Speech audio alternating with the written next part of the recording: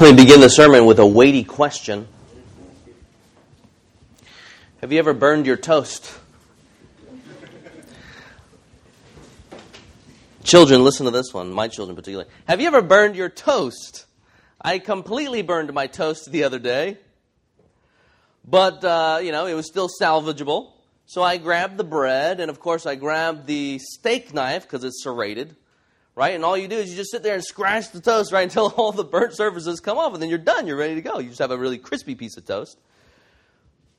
I'm sure you guys may know, it's actually quite effective. So wanting to wanting to salvage my piece of bread, I go to the sink and start scraping like there is no tomorrow. You're scraping one side, and then you're done. You're scraping the other side. And then you got to scrape basically the crust off. So I finished. I was done. I was satisfied. Like finally, I can sit down for family breakfast and begin eating. So I go sit down. My family's all gathered around there. And a little while later, I got to get up and grab something. So as I passed the sink, I couldn't help but notice something I didn't notice before. Little black flakes like all over the place, in the sink, on top of the counter, like even maybe on the faucet itself. And I thought, this is disgusting. Who in the world would leave this here? Where did all of this come from? And, the fathers, they want to take the opportunity. I'm a teacher, right? So I take the opportunity to want to teach the children. Okay, now's the perfect time to teach the children about what cleaning up after themselves looks like and what's required to do all of this. And so I go back to family breakfast and ask them, hey, guys, who made the mess in the sink? And all of them are looking at me. They're shaking their heads. They're absolutely, we didn't do it. And I'm thinking, this cannot be true. 5 of my family members are right in front of me, and no one has made this mess. So then I proceed to ask each and every single one of them, did you make this mess? And then each one, no. I look around the table, and all eyes are on me, and I'm starting to put together the facts. I was the only one who had a burnt piece of toast in his hand. In fact, I might have been the only one eating toast at the breakfast table. And we're probably eating cereal or something like that. So somehow, in all of that, my assessment of the situation was entirely wrong. I thought surely one of them caused the mess, but in actuality it was me. Now, I'm just going to take a guess here. Have you ever been that oblivious and obtuse? Where you need someone to point out the obvious? Melanie, she just kind of looked at me and said, it must be you. Have you ever needed a it is you moment? Well, friends, this morning the Apostle Paul has a it is you moment with some of his readers who were, at the very least, tempted to be morally oblivious and obtuse. Please turn in the book of Romans to Romans chapter 2, verses 1 to 11. That's our passage for this morning. It can be found on page 940 if you're using one of those black Bibles in front of you. By the way, it's obviously super hot in here. If you guys have some sort of health problem or just are super hot, you might want to move to the back 3 rows because that's where the AC, really blows right there. If you are joining us for the first time, we are walking through the book of Romans. And it was written by a former Jewish teacher of the Old Testament. By God's grace, God saved him. Jesus reveals himself to him, says, look, you might think you understand the Old Testament, but you don't. All of the Old Testament points to salvation in Jesus Christ by grace alone, through faith alone, in Christ alone. And so then he begins, after seeing the truth of the gospel, he just goes around the world basically trying to teach people this gospel so that others would believe and be saved. Let's go ahead and look at the passage that I'm going to read that is our focus this morning, and then I'm going to set up the context here. Look there, chapter 2, verse 1. Paul begins our passage saying, therefore, you have no excuse, O man, every one of you who judges. For in passing judgment on another, you condemn yourself because you, the judge, practice the very same things. We know that the judgment of God rightly falls on those who practice such things. Do you suppose, O man, you who judge those who practice such things and yet do them yourself, that you will escape the judgment of God? Or do you presume on the riches of his kindness and forbearance and patience, not knowing that kindness is meant to lead you to repentance? But because of your hard and impenitent heart, you are storing up wrath for yourself on the day of wrath, when God's righteous judgment will be revealed. He will render to each one according to his works. To those who by patience and well-doing seek for glory and honor and immortality, he will give eternal life. But for those who are seeking and do not obey the truth, but obey unrighteousness, there will be wrath and fury. There will be tribulation and distress for every human being who does evil, the Jew first, and also the Greek. But glory and honor and peace for everyone who does good, the Jew first, and also the Greek. For God shows no partiality.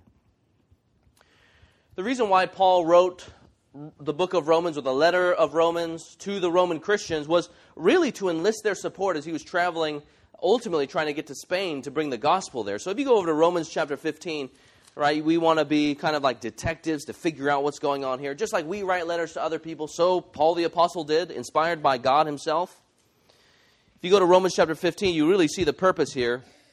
15:20, it says there, you see his ambition. Thus I make it my ambition to preach the gospel where Christ had not already been named. So the apostle who was charged by God to set the foundation of the church along with the other apostles, he's sitting here, he's saying, I want to take the gospel over there because no one has preached the gospel there. And so he writes to these Roman Christians enlisting their support. You see there in 24, he says, I hope to see you in passing as I go to Spain, that's where he wants to go, and to be helped on my journey there by you, once I have enjoyed your company for a while.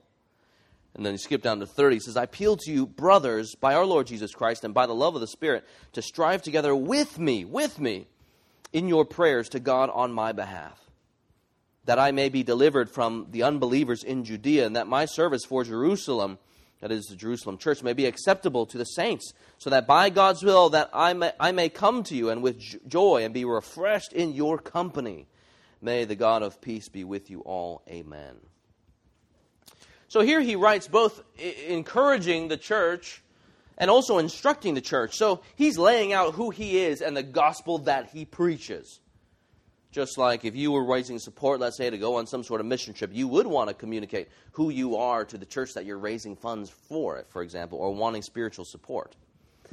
This morning we find ourselves in Romans chapter 2, verses 1 to 11.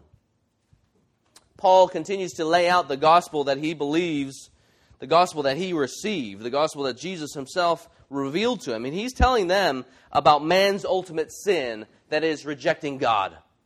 He is, in the course of Romans, going to lift up the grace of God, salvation from God. But first, he talks about the bad news. And the bad news, really, he's setting up the good news. In chapter 1, in relation to the bad news, we saw that man rejected God as the divine creator. God's fingerprints can be seen in everything. He is the divine creator, the all-powerful one, the divine one. And yet, God's people didn't care. Instead of giving God the glory, they were inverted. Their desires were inverted, and they gave the glory to themselves. And so they traded in, they exchanged the glory of God for the stuff of the world. Instead of worshiping God, they turned inward, and they worshiped themselves, and even idols, the stuff of creation. 3 times in the passage that we saw at least last week, 3 times it says mankind made an exchange. They exchanged the stuff of God, the glory of God, the truths of God, the gospel, and God gave them over. He says, look, you are inverted. You want to worship yourself? Okay, I give you over to yourself. And not only did man become inverted in loving themselves over God, they even became inverted and loved themselves as opposed to the opposite sex. And it says there that they burned with desires, their own inwardness. God just simply gave them over to it. Their inwardness didn't only show in their rejection of God, it showed, as we saw last week, even in homosexuality. They burned in the lust of their hearts. But, friends, the ultimate sin is not homosexuality. The ultimate sin is not giving God the glory that he deserves. And that sin works its way out in all areas of life, whether it be in our sexual immorality, whether homosexual or heterosexual. It works itself out in so many different ways. Look there in 29 to 31. Just see this vice list. He says, those folks that God gave up, they were filled with all manner of unrighteousness, evil, covetousness, malice. They are full of envy, murder, strife, deceit, maliciousness. They are gossips, slanderers, haters of God, insolent, haughty, boastful, inventors of evil, disobedient to parents, foolish, faithless, heartless, ruthless. And the grand indictment is 32. Though they know God's righteous decree that those who practice such things deserve to die, they not only do them, so they know that God reveals this stuff generally. They say, who cares about the judge? They also give approval to those who practice them. They are all for evil. If you pause for a moment here to see what's going on here, you'll see that Paul is actually getting some of his readers to look outside of the window, so to speak, to the Gentiles, to the non-Jews. Because the Jews at the time, they had this understanding that there were the Jews, and then there's everybody else. And here, Paul is helping the folks look outside the window and look at the Gentiles, the dirty folks. The folks who are worthy, actually, of God's wrath, they would think. So imagine the Jewish perspective. The Jews were moralists. They were the do-gooders. And they, for about 1,500 years, up to that point in time, were a society founded on God's law, the Ten Commandments. And even before that, they had the verbal law of God and the law of God written on their hearts. So how would the do-gooder respond to Paul as they are looking outside the window, looking at the Gentiles? They cheer him on. Both the moral Jew stood against those things that Paul was just talking about. And they would heap judgments on the pagans who gave themselves to do what ought not to be done. Maybe they would agree heartily in hearing how the wrath of God is being revealed against all ungodliness. You see that there in 1:18. But Paul knows his audience, doesn't he?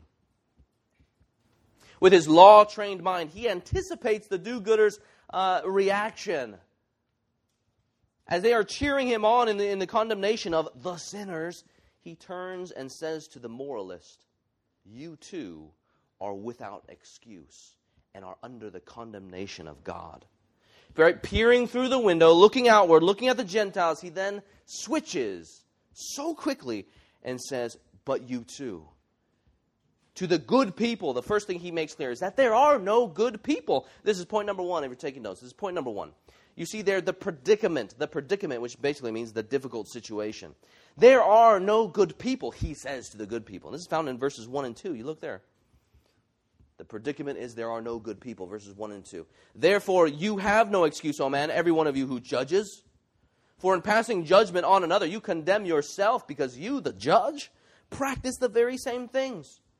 We know that the judgment of God rightly falls on those who practice such things. So you see the logic there in 2:1, as it is connected to what comes before.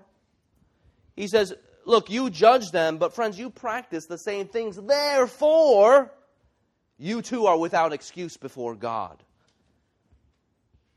The do-gooders are guilty as well. What exactly condemns the do-gooder?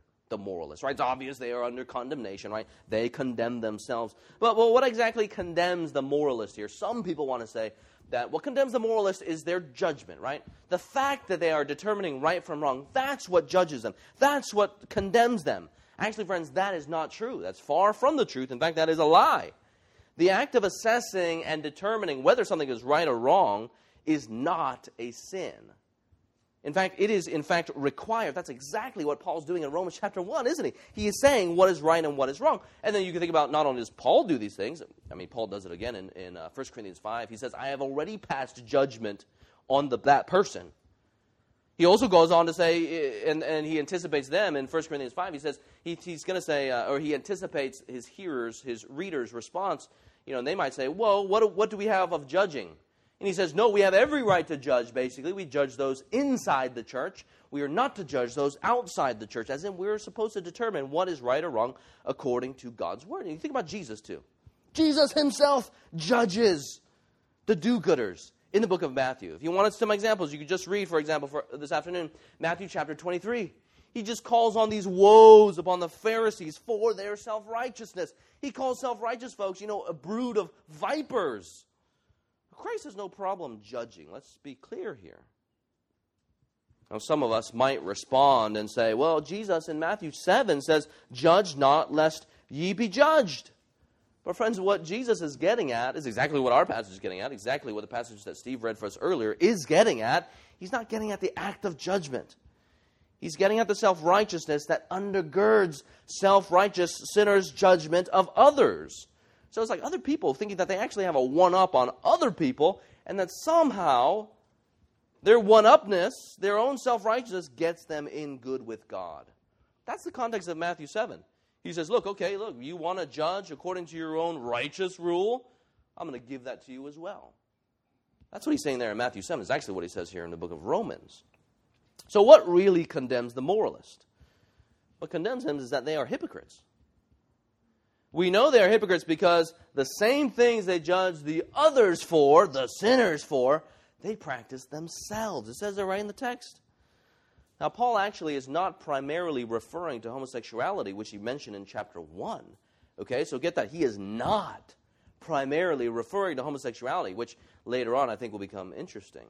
I assume that some Jews wrestled with homosexuality, but you got to think of the context, right? They really are going to be heaping judgments because they know throughout Scripture in the Old Testament that God condemns homosexuality. It's not according to God's own order, His creation order, which is why committing that sin is sin.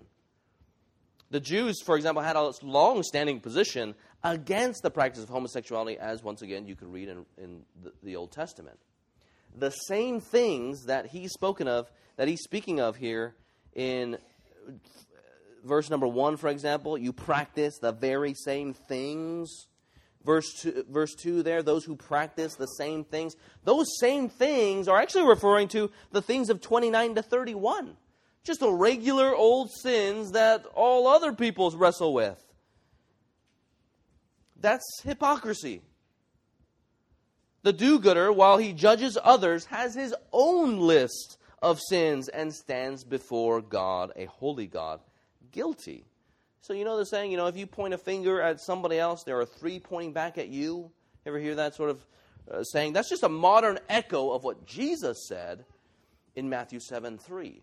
Why do you see the speck that is in your brother's eye, but do not notice the log that is in your own eye? So self-righteousness that we saw in Matthew is the same self-righteousness found here. Another thing that condemns them, not only are they hypocrites, but they are self-righteous in their judgments. They're self-righteous. Many Jews of Paul's day based their own self-righteousness on how they followed and obeyed the law of God. Similar to many people today, they think they were good because, I don't kill people. I don't steal things, therefore I must be good with God. So I fulfill the law to get in good with God. That's the self-righteous person's perspective, the legalist perspective. And Jesus, he clearly teaches against this perspective. He clearly teaches against this in a number of places in Scripture. And I think a great story that Jesus tells is the one that Steve read for us earlier in Luke chapter 18, where Jesus tells this parable about 2 men who go up to pray, right? There's a crowd gathering around Jesus, and he knows who his audience is. And there are many self-righteous Jews there who are relying on the law of God as opposed to relying on God. He says the first man, by all appearances, is a righteous man. Actually, let's go ahead and turn there. The book of Luke. Matthew, Mark, Luke.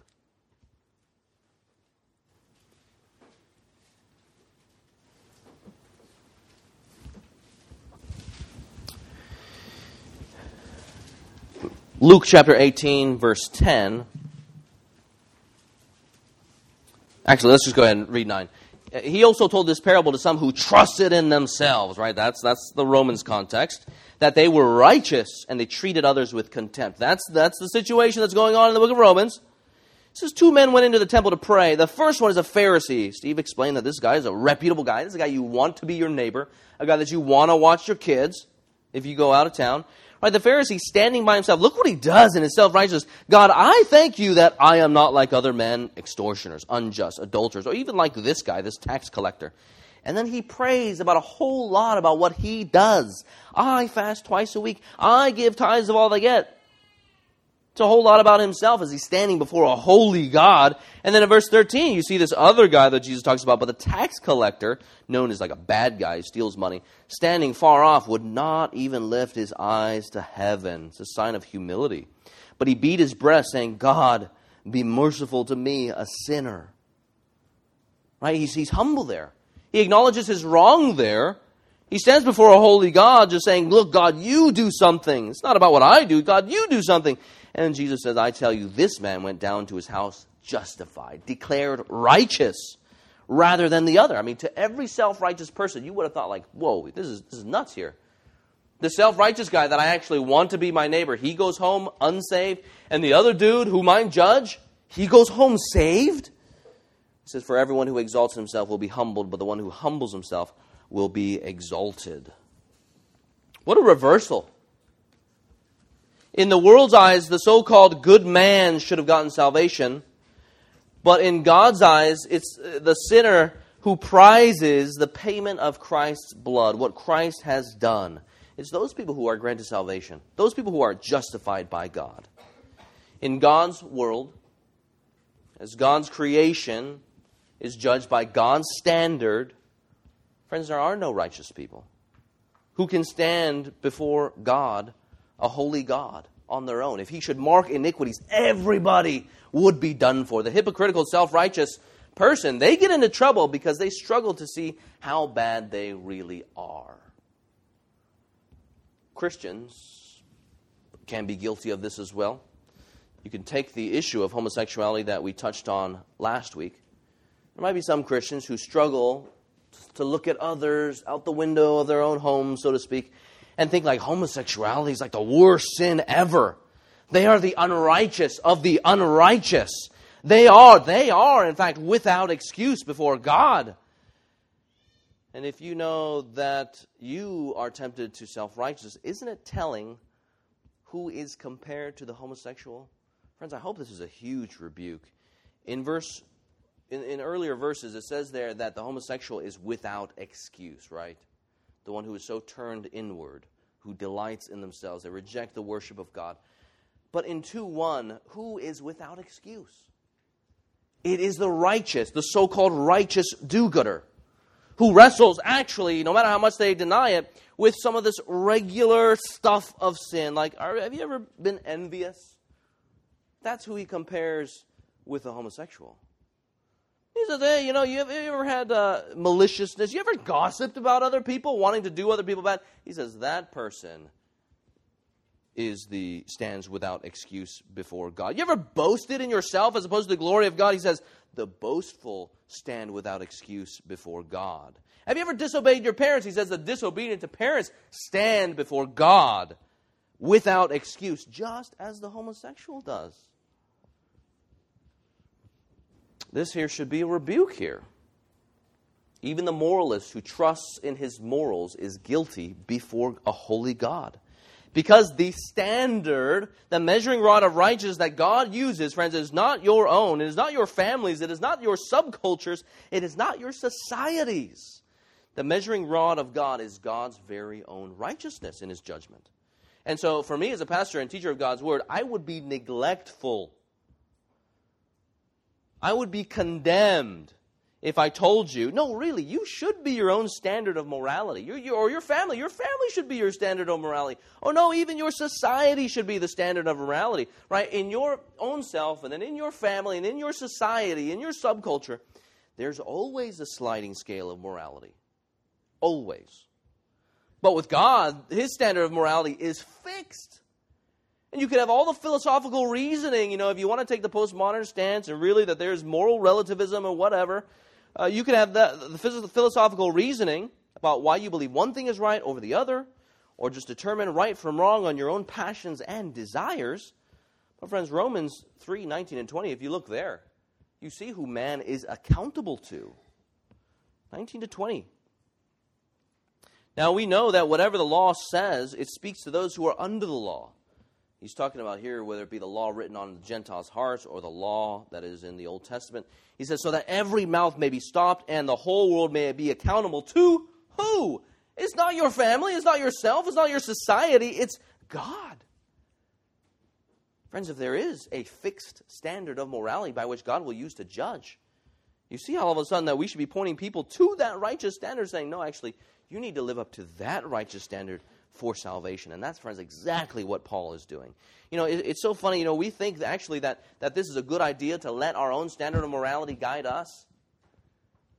But then in reality, I think when the rubber meets the road, we know that so utterly fails. That so utterly fails, right? Just remember your brother or sister, when you guys were trying to get away with some sort of sin, I mean, isn't one brother or sister neglectful towards loving his other brother or sister if he goes and says, no, you're not going to get in trouble. Mom and Dad, even though they've told us that this is what you're supposed to do, it's okay. You don't need to worry about that. You would think that person is unhelpful. Or what if I told you? What if we told one another, oh, don't worry, yeah, it's against the law to do X, Y, and Z, but hey, live according to your own standard.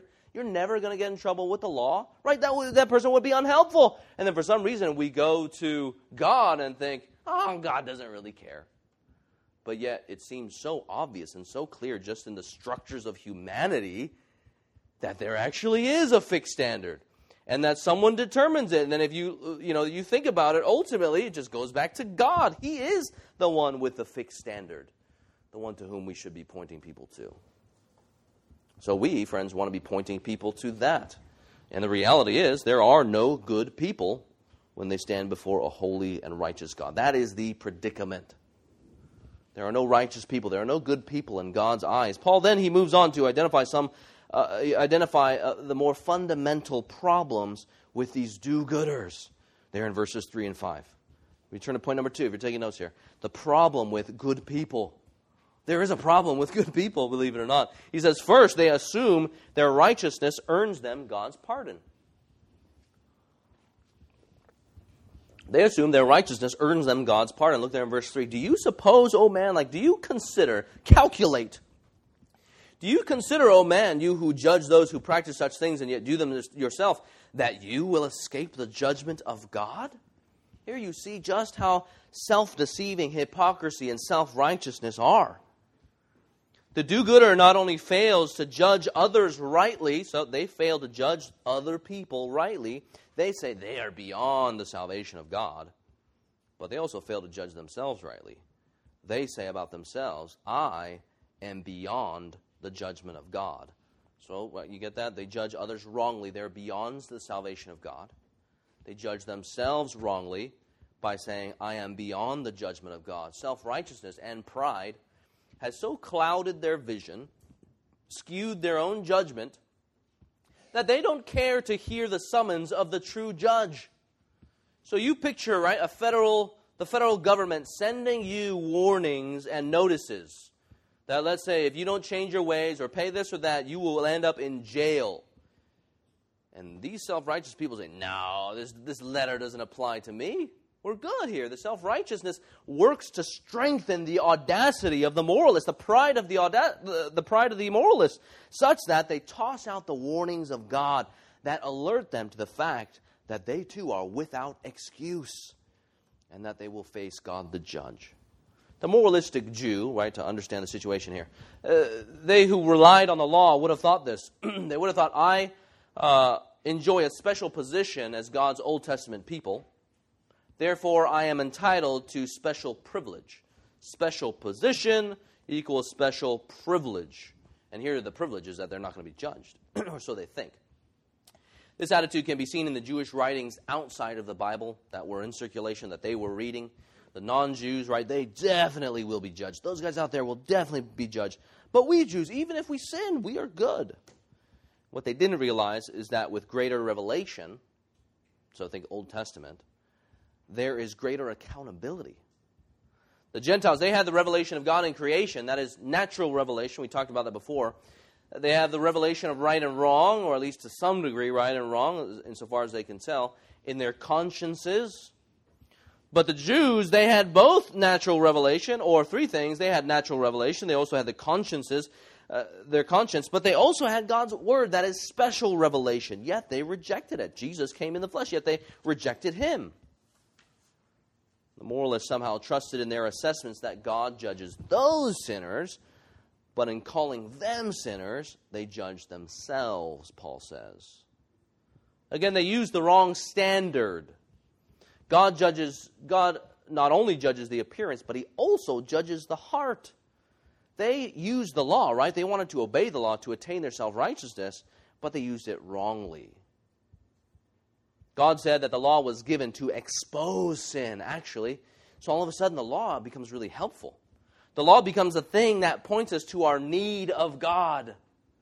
Right? This is God in His grace revealing to us the law, how we fail, so that we might become desperate and therefore turn to the God who made us and the God who can save us. Jesus makes clear that God gets after the heart. It's the heart that's the problem. Certainly the doing is the problem, but He gets at the heart. You think about this in the Sermon on the Mount in Matthew 5-7. It's interesting that this account echoes the Moses account, doesn't it? Moses goes up on the law. He receives the law. He goes up on the mountain. He receives the law of God. He gives it to the people. Here, Jesus in Matthew 5, He too is going up on the mountain. But instead of receiving the law from God, He speaks the law of God because He is God, the Son, come in the flesh. And so He says in Matthew 5, 21 and 22, you have heard it said, that is in the Old Testament, that is formerly, you shall not murder. But I, the Lord God Himself, I say to you that every one of you who is angry is liable to judgment. He says, you murder if you're angry. In 5:27, He says, you have heard it said, you shall not commit adultery. That is in the Old Testament. That is formerly through in the Ten Commandments. But I say to you, the Lord God Himself says to you, that if you look lustfully at a woman, that person is already committing adultery. He gets at the heart here. Perfect righteousness is the standard of God's judgment. And regardless of what you think, or whatever the moralist thinks, God will judge everyone in His own righteousness, even though the moralist hopes otherwise. One commentator, he insightfully noted this. He said, the secret hope of the hypocrite is that God will somehow judge him by a standard lower than perfect truth and righteousness. Right, we all know what it's like here to want to live before the eyes of others. And we think somehow that the court that we're finally judged by is the court of others, or maybe even the court of our own self-righteousness. And so the secret hope of the hypocrite is that God will somehow judge him by a standard lower than perfect truth and righteousness. It's according to their standard, or according to my standard. Let me continue here. He knows enough to recognize the wickedness of his heart, but he hopes vainly that God will judge him in the same superficial way that most others judge him, and that he judges himself. He plays a kind of religious charade, wanting to be judged by his appearance rather than by his true character. And because most men accept him for what he pretends to be, as most hypocrites, he assumes God will do the same. This is living before the eyes of men, or maybe even living according to the standard of your righteousness. But God not only judges the actions of men, more importantly, He judges man's heart. So the first problem there of this moralist, the do-gooder, is that he thinks his righteousness earns God's pardon. Another problem of the self-righteous person here is that they presume upon God's kindness. That's what he says there. Look there in verse 4. He says, or do you presume on the riches of His kindness and forbearance and patience, not knowing that God's kindness is meant to lead you to repentance? It's interesting that the thing God designed to help guide the self-righteous to repentance, usher them to repentance, is the very same thing that the self-righteous presume upon or take for granted. And that thing really is time, and God delaying His judgment in the time. I mean, you can picture the self-righteous using their time so wisely according to their own standards. Right? They cheer on Paul as Paul lays out all the blows against the Gentiles in chapter 1. God's wrath is being revealed against all of them, and they witness God's wrath over there. But God's righteous standard over them doesn't cause them to be moved in their own hearts. Maybe they sit and speak about all the requirements of the law. They boast in the law. They pray about the fulfillment of the law. They figure out ways to bolster their own self-righteousness even further. Taking their God-given time to strategize about ways in which they can create new laws and fulfill them themselves, as Jesus condemns the Pharisees for. He says that they are so concerned about the law with no regard for a heart for the God of the law. Right? This is presuming upon the riches of God's kindness, the riches of His forbearance, the riches of His patience, and every single day that goes by that they are not immediately judged. You realize, friends, that God had every right to judge them finally, fully, for all of their sins. He had every right to bring them, to call accounts in that very moment and in every single moment previous.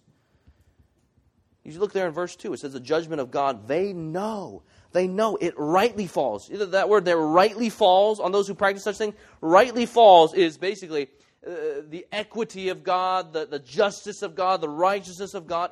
It would rightly fall upon those who practice such things. They too know it. And so they presume upon God's mercy. Time was given to them as God delayed his judgment.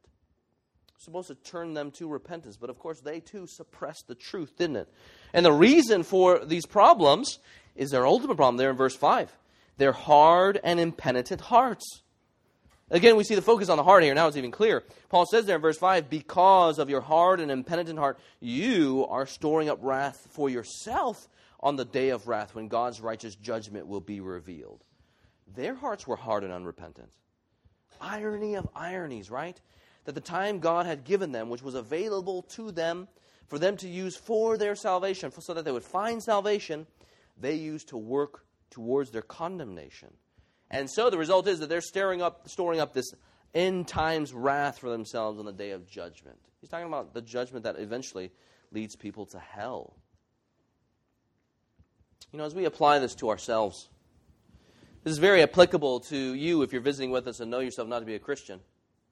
Whether you are a moralist, a do-gooder, or a hedonist, right? You just seek pleasure and that's all you do. Friends, God is giving you time.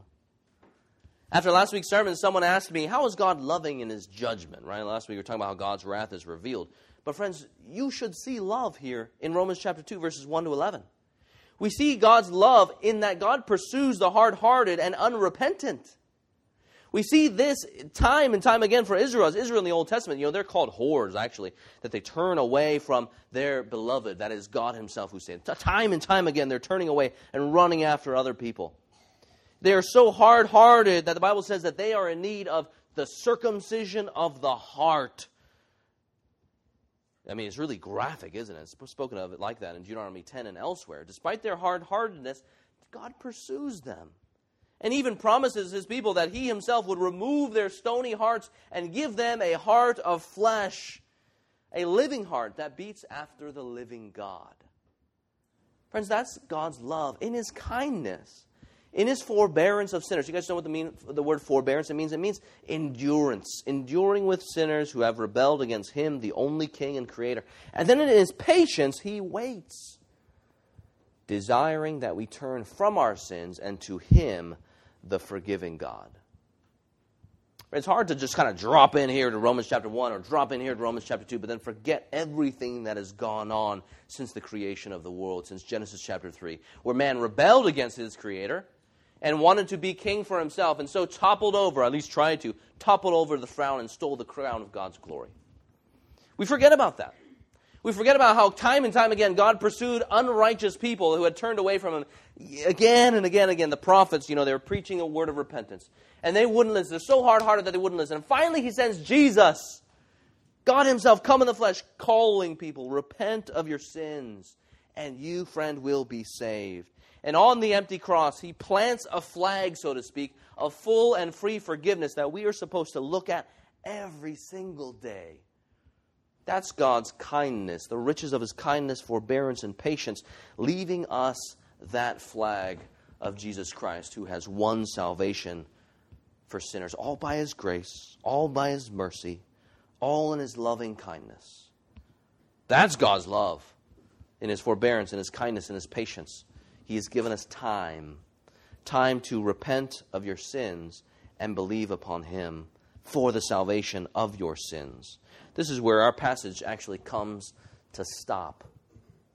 Or actually, in thinking of where it comes to rest, it comes to stop. It leaves us thinking about the judgment of God. For Christians, we know the judgment of God, right? We see the cross and we know what happens there. But he's leading us through he's leading us through the logic of the bad news and then the good news. And he wants to convey that there is judgment of God, but he's waiting to get to the cross. He speaks about the end times judgment that will in fact happen for those who reject Jesus. If you look there, verses 6 to 11. He will render to each one according to his works. This is the principle by which he speaks of this condemnation, this judgment. He will render each one according to his works. To those who by patience and well-doing seek for glory and honor and immortality, he will give eternal life. But for those who are self-seeking and do not obey the truth, but obey unrighteousness, there will be wrath and fury. There will be tribulation and distress for every human being who does evil, the Jew first and also the Greek. How's that for a slap in the face for the self-righteous Jews? Right? Judgment starts with them. Verse 10, but glory and honor and peace for everyone who does good, the Jew first and also the Greek, for God shows no partiality. Again, if you're visiting with us and know yourself not to be a Christian, you see this principle of judgment here? God's impartial judgment. God's impartiality in his judgment is the emphasis, actually, of these verses here. We see it in the first and last verse of this section. Read it again. Look there, verse 6. He will render to each one according to his works. And then verse 11. For God shows no partiality. This principle of impartiality is found in the Old Testament and the New Testament. You can read some of these verses later. You can think of Psalm 62, verse 12. You will render to a man according to his work. Other verses, Jeremiah 17:10, Job 34:11. And then in the New Testament, perhaps the most famous verse here comes from Matthew 16:27, where Jesus says, for the Son of Man is going to come with his angels in the glory of his Father, and then he will repay each person according to what he has done. And then you see there that judgment unfolds in the book of Revelation. Same language is used, Revelation 2:23, 20, verse 12, 22, verse 12. It's clear. For those who live a consistent, godly life, submitting their whole entire lives, whole entire selves to God in faith, God saves them. This is what is meant by in patience, in well-doing, God will grant them eternal life, salvation. This person here, this person who seeks after God with all of his heart, who relies upon God by faith, according to God's grace, on the cross, this person is contrasted with those who exchange the glory of God, the honor of God, the immortality, the immortal God. God gives the person who believes on him in faith, he gives them glory and honor and immortality. These are all descriptions of eternal salvation. There in verse 9 is spoken of this eternal peace that we sung about in Great is Thy Faithfulness. But to the one who is self-seeking, who seeks their own glory, it says there, the one who does not obey righteousness, that's another way of saying obeying the gospel, the obedience of faith, which we've seen earlier. That person, there is wrath and fury, eternal hell. You know, non-Christian, if you're visiting with us again, and perhaps you are the moralist who goes by the name, maybe even of Christian, friends, this is bad news. But of course, as Romans is all about, there is good news. God has revealed his saving righteousness in the gospel of Jesus Christ the Lord. And the gospel says that the righteous one died on the cross for the unrighteous, so that all unrighteous people who would repent of their sins and believe on him would be saved. Friends, you see here, right, this principle of God's impartial judgment. That should make us sit very uncomfortably underneath God's judgment. That should really shock us. But friends, there is good news. Another principle that you need to hold on to is the principle of the imputation of Christ's righteousness. Okay, so you got a principle that should shock us. You have here God's impartial judgment according to his own righteousness. But alongside of that is, boom, another track of the principle of the imputation of Christ's righteousness, which should, in fact, secure us. It should free us and should comfort us, especially knowing God's righteous judgment. This principle of the imputation of Christ's righteousness, if you don't know what that means, you should take notes here. It means that those who believe on Christ by faith come to possess the very righteousness of Christ at judgment. We should all be thinking, well, wait a second here, how do I get that? Because Romans chapter 1, and then here, even in the beginning of Romans chapter 2, we are under condemnation. How this works is that Christ becomes, for those who believe in faith, he becomes the righteousness we need for salvation and right standing before the holy God. In the imputation of Christ's righteousness, God takes the righteous robes of Christ, think about it this way, and he covers sinners in them. So that when God sees us right now, and especially at Judgment Day, he sees us through the righteousness of Jesus Christ. And so we, the unrighteous, are once and for all declared righteous, right? That's justification. We are declared righteous by grace through faith alone. but we even come to possess the righteousness of Christ, all by grace alone, through faith alone, in Christ alone. So friends, if you're considering Christianity here, if you are sitting uncomfortably even with the truths here that we're talking about, friends, don't let God's standard of righteous judgment cause you to run. Right? You all know what it's like to be in trouble. You all know what it's like to be called out in sin. And what you either want to do in that one moment, in that one gap of sanity that you have, you can either choose to bolster your self-righteousness and deny the truth, suppress the truth, or you might know what it's like. You can actually embrace the conviction. You can embrace the truth and embrace the rebuke and say, yes, God, forgive me because I am a sinner. That's what he calls people to do here. Not to run away, but to run toward God, the righteous God who wants to give you the righteousness of Jesus Christ. It is because the righteousness of God that God needs to carry out judgment on sin, right? We get that. But friends, it is also because of his righteousness that he needs to uphold, his justice, that he provided his righteous Son to bear that judgment for you. See, when you were deserving of righteous judgment in eternal wrath, God sent his Son to bear that for sinners and throughout every time who would repent of their sins and believe upon him. And so salvation from start to finish is all by God's grace, all according to his mercy, as he provides sinners a substitute. So friends, let the principle of the impartial righteous judgment of God make you run, actually, to the imputation of God's righteousness, so that you, friend, your salvation will be secured before God, that you would be cared for, and that you would find comfort in the God who is kind and the God who is patient. Friends, do not presume upon his kindness one day further. Repent of your sins and believe on him for salvation. Now, Christians, you might be wondering here, this is a little funny here, some of these verses. Is Paul arguing for some sort of works salvation as he states this principle of judgment according to works? That's what he's saying, is a principle of judgment according to works. The answer is no. Right? Keep in mind here, the logic here, he's setting up the good news by bringing the bad news. And part of that bad news is God's principle of impartiality at Judgment Day. Right? That's legit, part of the bad news. Right? But he's setting something up. He's setting up the good news once again. And he's about to say that no one meets this righteous standard. He's already basically said it. He says there in Romans chapter 1, the Gentiles are without excuse. He says there in chapter 2, he's basically saying the moralists, including the Jew, even you guys who are the Old Testament people of God and have the law of God, you too are without excuse. And then he's going to go there in Romans chapter 3, verse 9. Go ahead and look there. We turn to this verse every week, basically. What then, are Jews any better off? No, not at all. For we have already charged that all, both Jews and Greeks, are under sin. As it is written, none is righteous, no, not one. No one understands. No one seeks for God.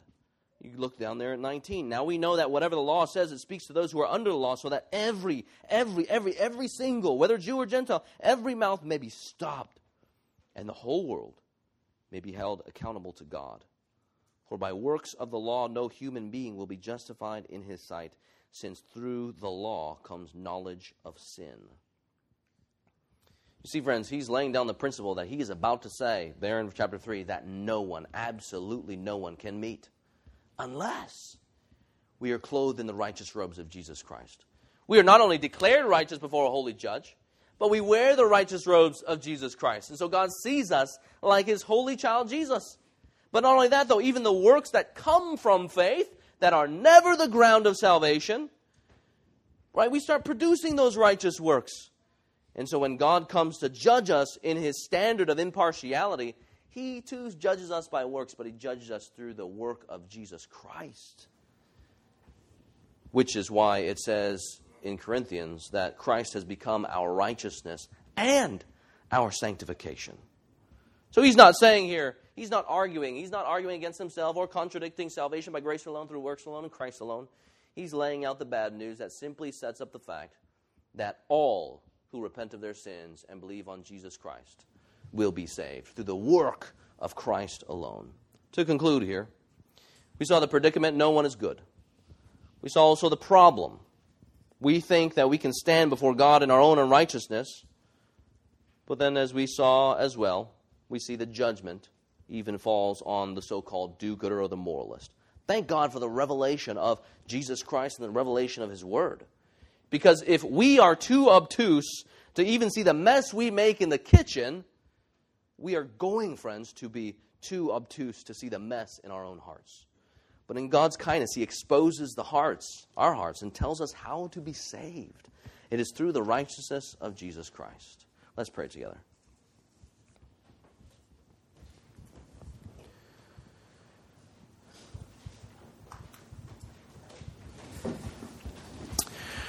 Our Father in heaven, Lord, these are hard words to hear. But they are, even though hard, they are good words to hear, because they help us turn to salvation in Christ alone. Lord, we pray that you would help us never boast in our own righteousness as if we ever had any. Lord, we pray that we would boast in the righteousness of Christ. We thank you, Lord, that even though we are sinners, we thank you that those who repent and believe are clothed with the righteousness of Jesus Christ. We thank you, Lord, that just as you are holy and righteous, so, Lord, you are loving and merciful and gracious. And so there we see in the cross, Lord, we see your judgment, your righteous judgment, as you uphold the very things that are foundation of your throne, your justice, your righteousness. But Lord, we thank you that we also see your love and mercy and your grace. Because through the sacrifice of Jesus Christ on the cross, we see, Lord, that there is pardon for all who would ever cling to Christ alone for the salvation of our souls.